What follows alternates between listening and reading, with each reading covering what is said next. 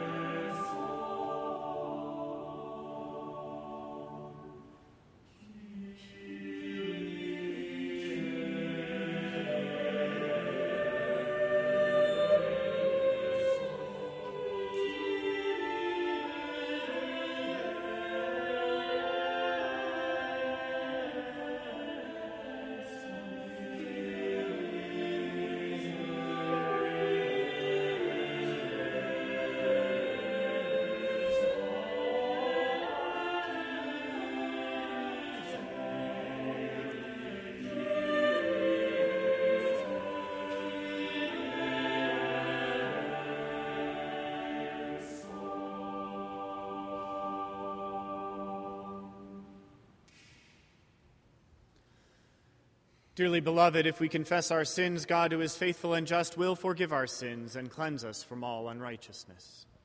Thanks be to God. A lesson from St. Paul's second epistle to the Corinthians, chapter 8, verses 7 through 15.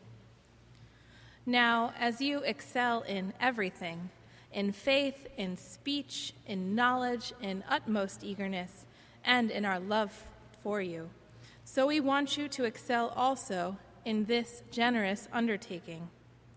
I do not say this as a command, but I am testing the genuineness of your love against the earnestness of others. For you know the generous act of our Lord Jesus Christ, that though he was rich, yet for our sakes he became poor, so that by his poverty you might become rich.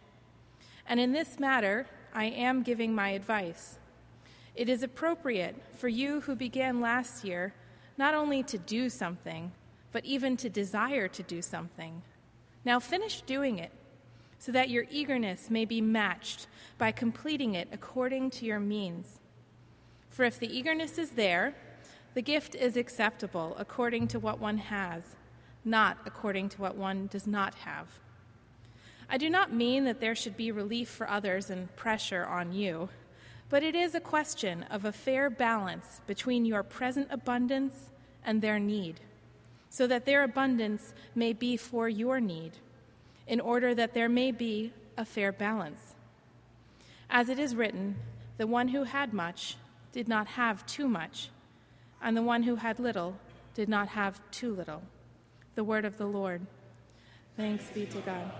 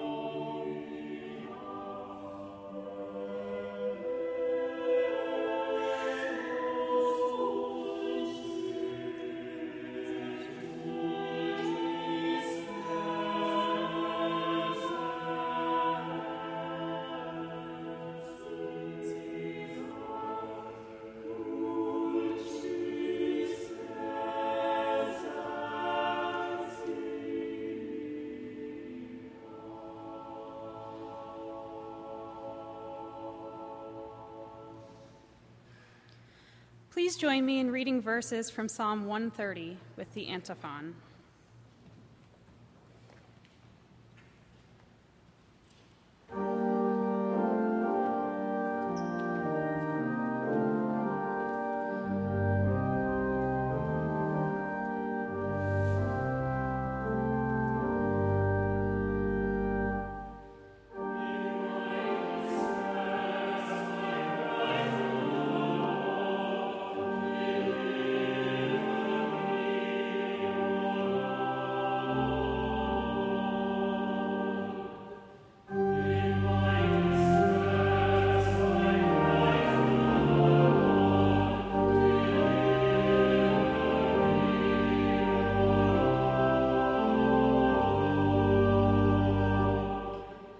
Out of the depths I cry to you, O Lord. Lord, hear my voice. Let your ears be attentive to the voice of my supplications. If you, O Lord, should mark iniquities, Lord, who could stand? But there is forgiveness with you, so that you may be revered. I wait for the Lord, my soul waits, and in his word I hope. My soul waits for the Lord more than those who watch for the morning, more than those who watch for the morning. O Israel, hope in the Lord, for with the Lord there is steadfast love, and with him is great power to redeem. And as he will redeem Israel from all its iniquities.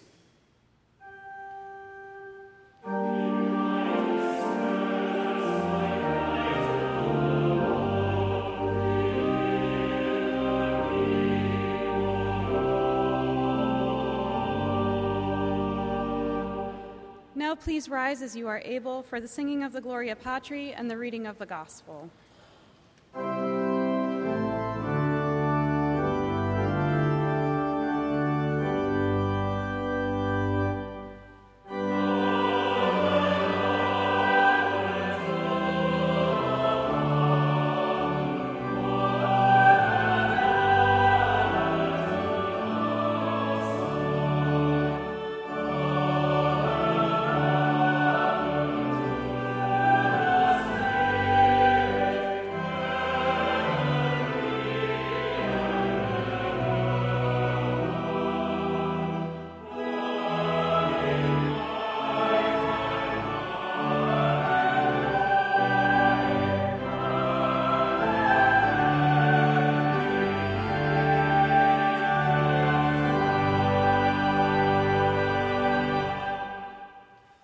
The Holy Gospel of our Lord Jesus Christ according to St. Mark, chapter 5, verses 21 through 43.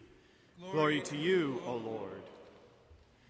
When Jesus had crossed again in the boat to the other side, a great crowd gathered around him, and he was by the sea. Then one of the leaders of the synagogue named Jairus came, and when he saw him, fell at his feet and begged him repeatedly, "My little daughter is at the point of death.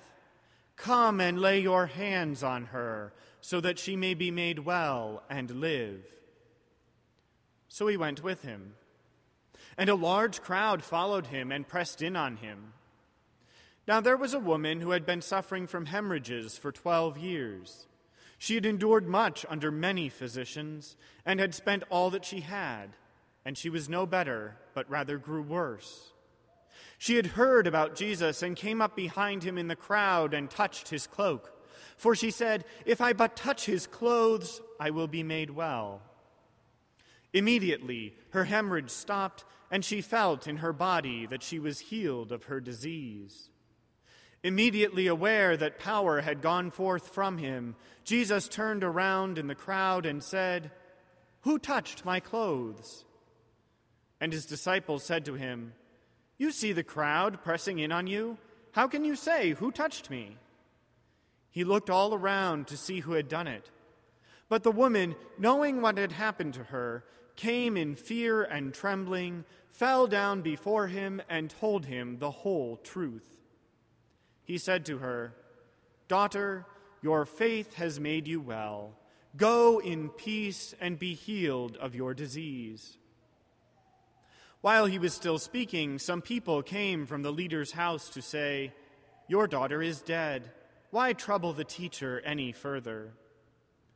But overhearing what they said, Jesus said to the leader of the synagogue, "Do not fear, only believe." He allowed no one to follow him except Peter, James, and John, the brother of James. When they came to the house of the leader of the synagogue, he saw a commotion, people weeping and wailing loudly. When he had entered, he said to them, "Why do you make a commotion and weep? The child is not dead, but sleeping." And they laughed at him. Then he put them all outside and took the child's father and mother and those who were with him and went in where the child was. He took her by the hand and said to her, "Talitha cum," which means, "Little girl, get up." And immediately the girl got up and began to walk about. She was 12 years of age. At this they were overcome with amazement. He strictly ordered them that no one should know this, and told them to give her something to eat. The Gospel of the Lord. Praise to you, Lord Christ.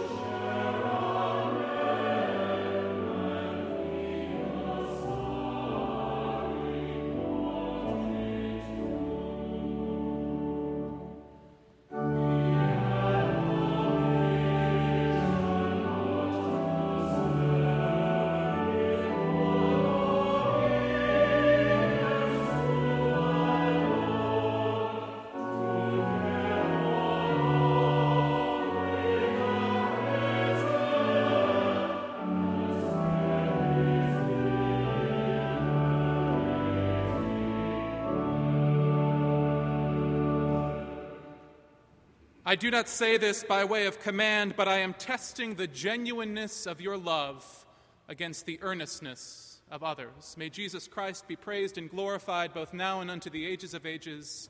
Amen. Please be seated.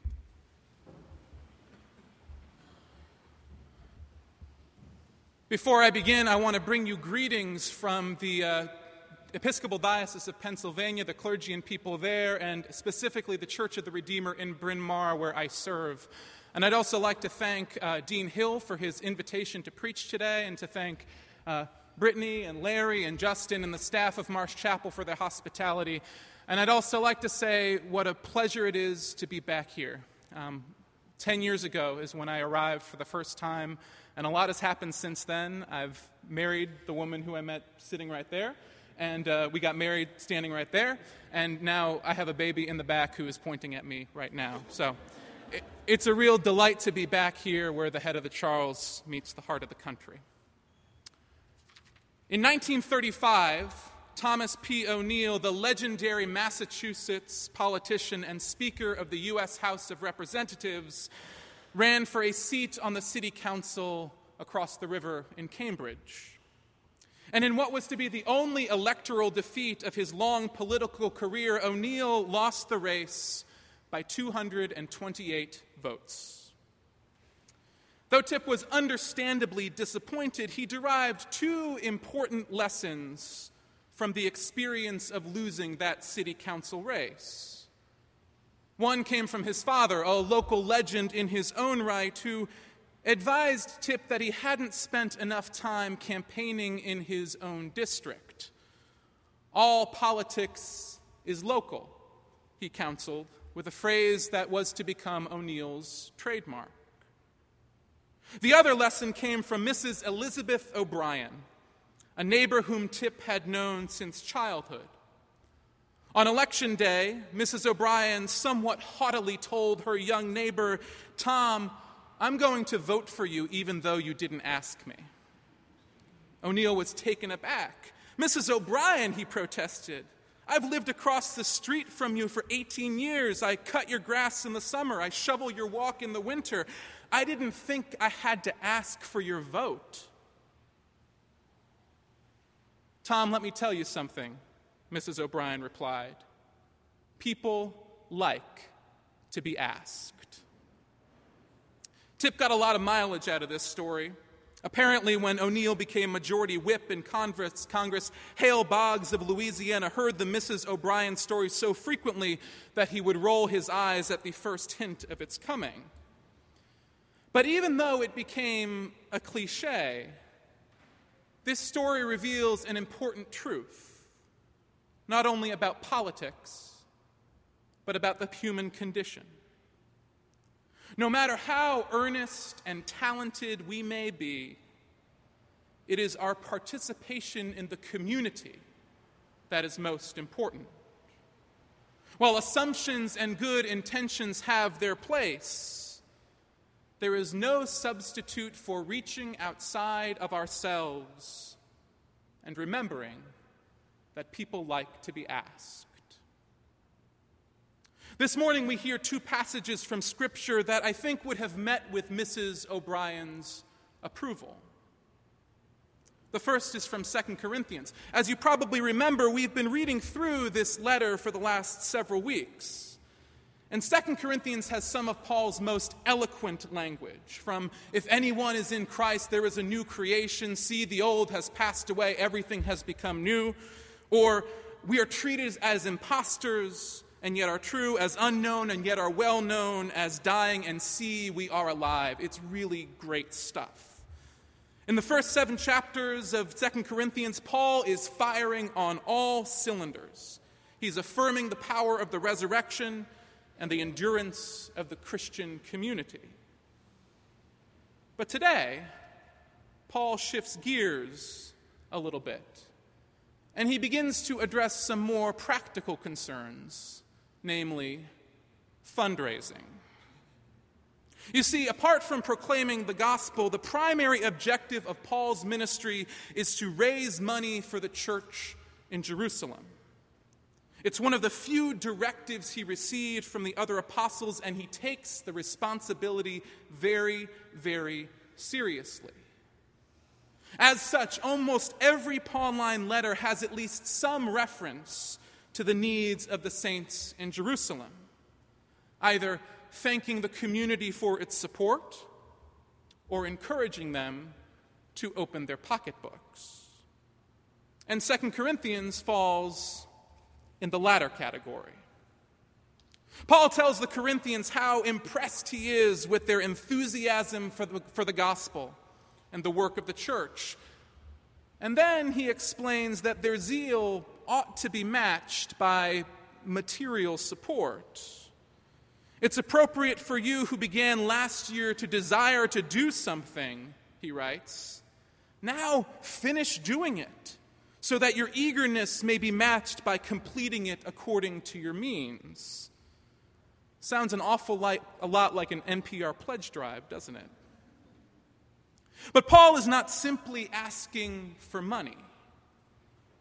Notice the way he frames his request. For you know the generous act of our Lord Jesus Christ, that though he was rich, yet for your sakes he became poor, so that by his poverty you might become rich. Paul is not encouraging a mere redistribution of resources. He is framing financial generosity as he frames everything else within the context of the death and resurrection of Jesus Christ. For Paul, the death and resurrection of Jesus Christ is the ultimate expression of God's love. It's the affirmation that God's love truly bears all things, believes all things, hopes all things, and endures all things, even death. And it is the resurrection that Paul has in mind when he says, I am testing the genuineness of your love against the earnestness of others. Far from simply soliciting a contribution to the needs of the saints in Jerusalem, Paul is suggesting that the Corinthians' financial gift makes a profound statement about the way they see the world. Yes, Paul is asking them to put their money where their mouth is, but he is also drawing a subtle but crucial distinction between earnestness and genuineness, between the desire to help and the will to help, between assuming and asking. Just as God's love was revealed to be genuine in the resurrection of Jesus Christ, Paul implies that our love is revealed to be genuine when we reach outside of ourselves. And this is also the implication of today's gospel reading. This passage from Mark's gospel is a great example of an intercalation, known more colloquially as a Markan sandwich. A Markan sandwich is composed of two stories. When read together, they reveal a larger truth. And in this case, the filling for the sandwich is this story about the hemorrhaging woman, while the bread is the story about Jairus' daughter. The similarities between these stories are obvious. Both depict women who have their health restored. Both feature the number 12 prominently, probably a reference to the 12 tribes of Israel, and both celebrate the power of faith. But the most interesting similarity between these two stories is that they depict people reaching outside of themselves across social boundaries. Jairus is a leader of the synagogue. He comes from a caste that naturally distrusts Jesus and other upstarts. But Jairus reaches out to Jesus in spite of the social implications. Moreover, Mark uses the imperfect tense to describe this interaction. He indicates that Jairus kept asking Jesus, repeatedly violating those social norms on behalf of his sick daughter. The hemorrhaging woman crosses an even more formidable boundary than Jairus. Not only is she a woman reaching out to a man in a patriarchal culture, her condition renders her unclean, according to the Jewish law. By reaching out to Jesus, she violates not only social convention, but the law of Moses itself. Nevertheless, she reaches out to Jesus, aware that her earnestness will only take her so far. Both Jairus and the woman that Jesus heals understand that love is only revealed to be genuine when we reach outside of ourselves. With this intercalation, Mark illustrates the subtle but crucial distinction between earnestness and genuineness, between desire and will, between assuming and asking. Those of you who have spent any amount of time in the church know that it tends to be a hotbed of earnestness. When faced with an issue, our impulse is to create a committee to discuss it and to conceive of possible solutions, all while assuming that we know best. Then, if we fail or we don't achieve the desired result, we are inclined to give up, saying something to the effect of, well, at least we tried.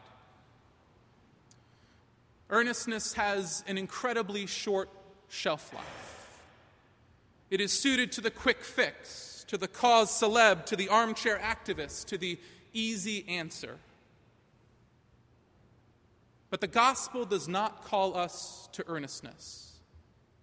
It calls us to genuine love. Genuine love asks us to reach outside of ourselves. It asks us to violate social conventions. It asks us to acknowledge that we do not have all the answers. And even when our efforts at communication and bridge building fail, genuine love asks that we, like Jairus, keep asking, keep striving to be in relationship, keep forging the bonds of affection that build up the body of Christ, keep rising from the dead, in the words of Fred Pat Green. Above all, genuine love asks us to recognize first what we share in common with the people around us.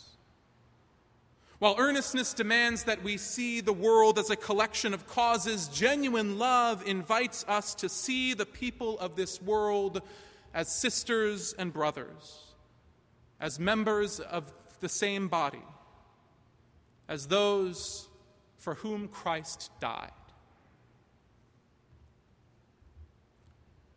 10 days ago, this country was appalled, angered, and saddened to hear about the murder of 9 black Christians at Emmanuel African Methodist Episcopal Church in Charleston, South Carolina. Everything about this terrorist act was horrifying. The fact that it took place in a house of worship, the fact that the murderer exploited the hospitality of those he murdered, the fact that he left someone alive to repeat his hateful message. Naturally, people from every walk of life have expressed their outrage at this atrocity. They have clamored for the removal of the Confederate battle flag from public buildings and for a dramatic reevaluation of our gun laws. And there's no question that these are necessary steps to take. Symbols of bygone rebellions have no place in the halls of government, and our nation must examine its idolatrous preoccupation with firearms. But ultimately, these steps are symbolic. The problems that led to this massacre will not be solved when the stars and bars are taken down from outside the South Carolina State House, nor will they disappear when it is harder to purchase a deadly weapon. For all of our earnest desire to do something in the wake of this tragedy, we must adopt a perspective of genuine love, recognizing that the sin of racism cannot be undone through symbolic or legislative acts. Genuine love requires us to reach outside of ourselves across the walls that separate us. It requires that we be willing to ask our sisters and brothers about their experience of the world, recognizing that their answers may make us uncomfortable. All the while, we must trust in the God who is reconciling all things to himself through the death and resurrection of Jesus Christ. In short, our response to the tragedy in Charleston requires us to recognize the crucial distinction between earnestness and genuineness, between desire and will, between assuming and asking. Earnestness assumes that systemic racism is confined to one part of the country. Genuine love recognizes that all of us are complicit in a racist system of oppression. Earnestness looks for quick fixes. Genuine love recognizes that the problems we face do not have easy answers. Earnestness is a solitary endeavor. Genuine love works towards Dr. King's dream of the beloved community.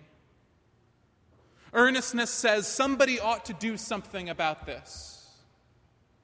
Genuine love wonders if that someone might be me. Most importantly, earnestness tells us to give up every time we fall short. But genuine love encourages us to keep asking, to keep striving, to keep working, to keep trusting that the walls that separate us can and will be dismantled because God has renewed creation through the death and resurrection of Jesus Christ. As Christians, we are called to be more than earnest and well-intentioned. We are called to be genuine. We are called to build up the beloved community. We are called to ask our sisters and brothers to share in the new creation. And we are called to reach outside of ourselves in genuine and reconciling love.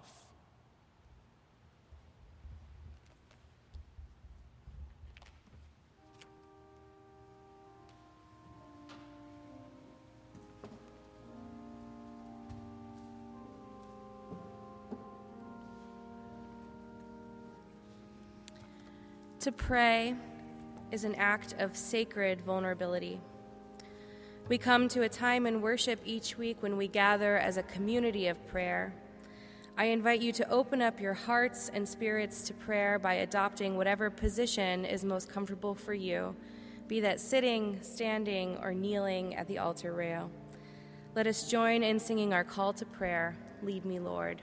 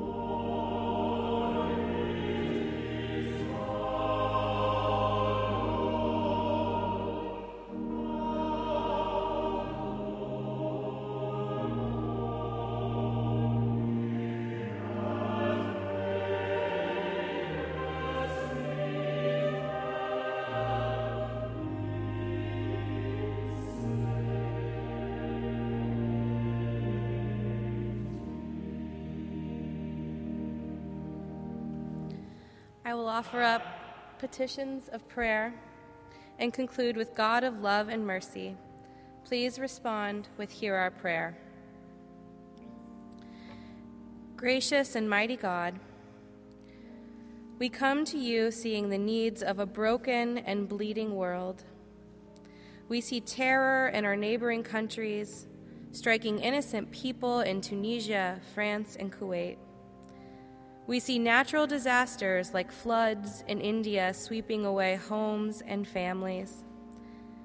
We see the deep grief and sorrow of Charleston, South Carolina. We see corruption, racism, injustice, poverty, mass incarceration, and illness.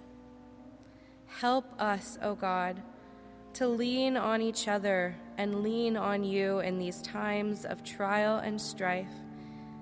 May you be the light on our path and our strength and shield. God of love and mercy, hear our prayer. We come to you seeing the joys of justice, peace, and compassion in our world. We see neighbors help each other in times of struggle. We see our nation courageously empowering equal marriage for all. We see our president singing and speaking gospel words. We see children running through the summer grass with smiles on their face. We see compassion, peace, joy, relaxation, togetherness, and hope every day. Help us, O God, remember you in those moments and spread your steadfast love through the best and worst parts of our lives. May you be the great joy in our hearts and the laughter on our faces. God of love and mercy, hear our prayer. We come to you with our own needs this morning. We pray for those we know who are ill, imprisoned, and suffering. We pray for our friends and family who we miss, are estranged, or have lost touch with. We pray for our nation with its many struggles and conflicts. We pray for our world and its tragedies. We pray for ourselves in our loneliness, listlessness, and senses of loss. Help us, O God, find courage in the darkness, love in the face of hatred, and your presence among us when we feel the most alone. May you be our constant friend and our greatest partner. God of love and mercy, hear our prayer. God, you are both mother and father to us, the caregiver of all. Let us pray as your Son has taught us. Our Father, who art in heaven, hallowed be thy name. Thy kingdom come, thy will be done, on earth as it is in heaven. Give us this day our daily bread, and forgive us our trespasses, as we forgive those who trespass against us. And lead us not into temptation, but deliver us from evil. For thine is the kingdom, and the power, and the glory, forever and ever. Amen.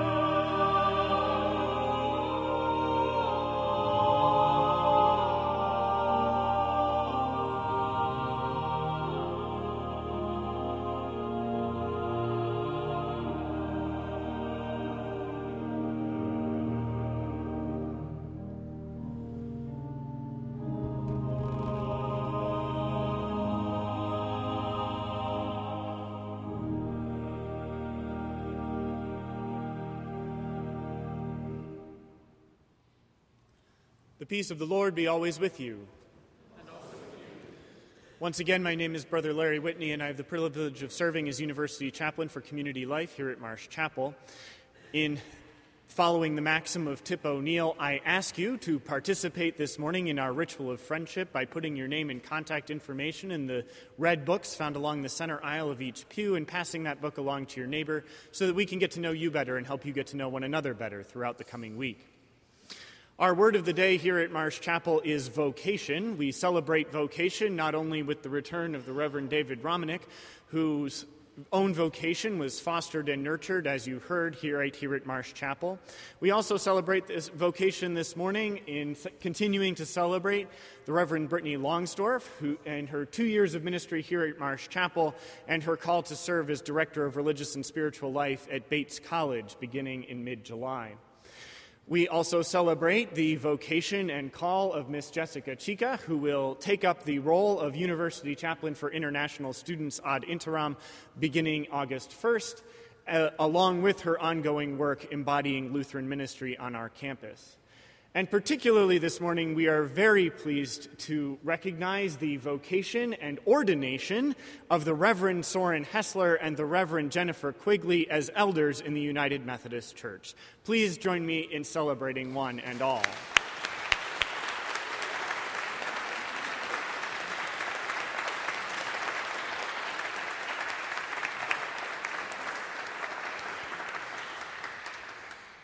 Next Sunday, July 5th, the first Sunday of the month, is a Communion Sunday, and we hope to see you here then. Our National Summer Preacher Series continues as well with yours truly in the pulpit.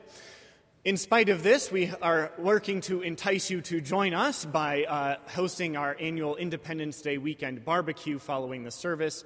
Do come for food and fellowship. As the ushers wait upon us for the morning offering, we invite you to meditate upon Heinrich Schütz setting, So war ich hin zu Jesu Christ. Now walk in love as Christ loves us, an offering and sacrifice to God.